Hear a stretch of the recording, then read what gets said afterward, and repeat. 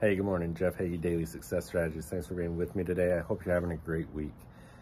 So yesterday I talked about what we're doing in our mastermind group, and we're going to start spending a little bit of each call talking about a book that we're reading collectively as a group. And we started that last night and it was outstanding. We started talking as a group about Think and Grow Rich, the first couple chapters in the book, and I absolutely loved it. I loved the conversations that we had, and I just love where we're going with it. So we're going to continue doing that.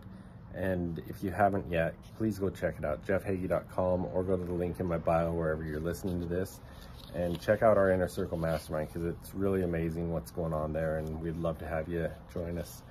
But we started with Napoleon Hill's Think and Grow Rich, and the thing we talked about in the second chapter a lot, and I brought up with the group, was the power and use of visualization and dreaming.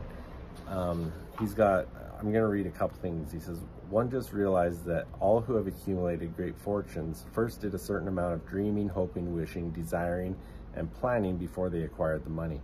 And then a while later he says, the greatest achievement was at first and for a time but a dream. And I really think people need to understand how important visualizing and dreaming really is if they want to create a magnificent future.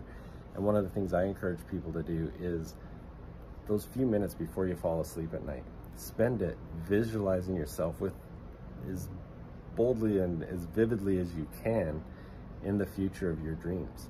You know, the perfect ideal future that you want. Put yourself in there and live it, and help that vision create that future that you desire. You know, Neville Goddard, I was listening to him this morning. He said, claim yourself to be the thing desired. So what is it you want to be? And put yourself in that position. Live it. Put yourself there now. I just think that's a powerful tool that we have. And the more we want to achieve our goals and dreams, I think visualization and dreaming is really a powerful way to achieve those things. You know, I said it on the call last night. I think all of us, most people on the call are entrepreneurs. None of us would have done anything that we've done without visualizing and dreaming it, because everything we've done started out as a dream.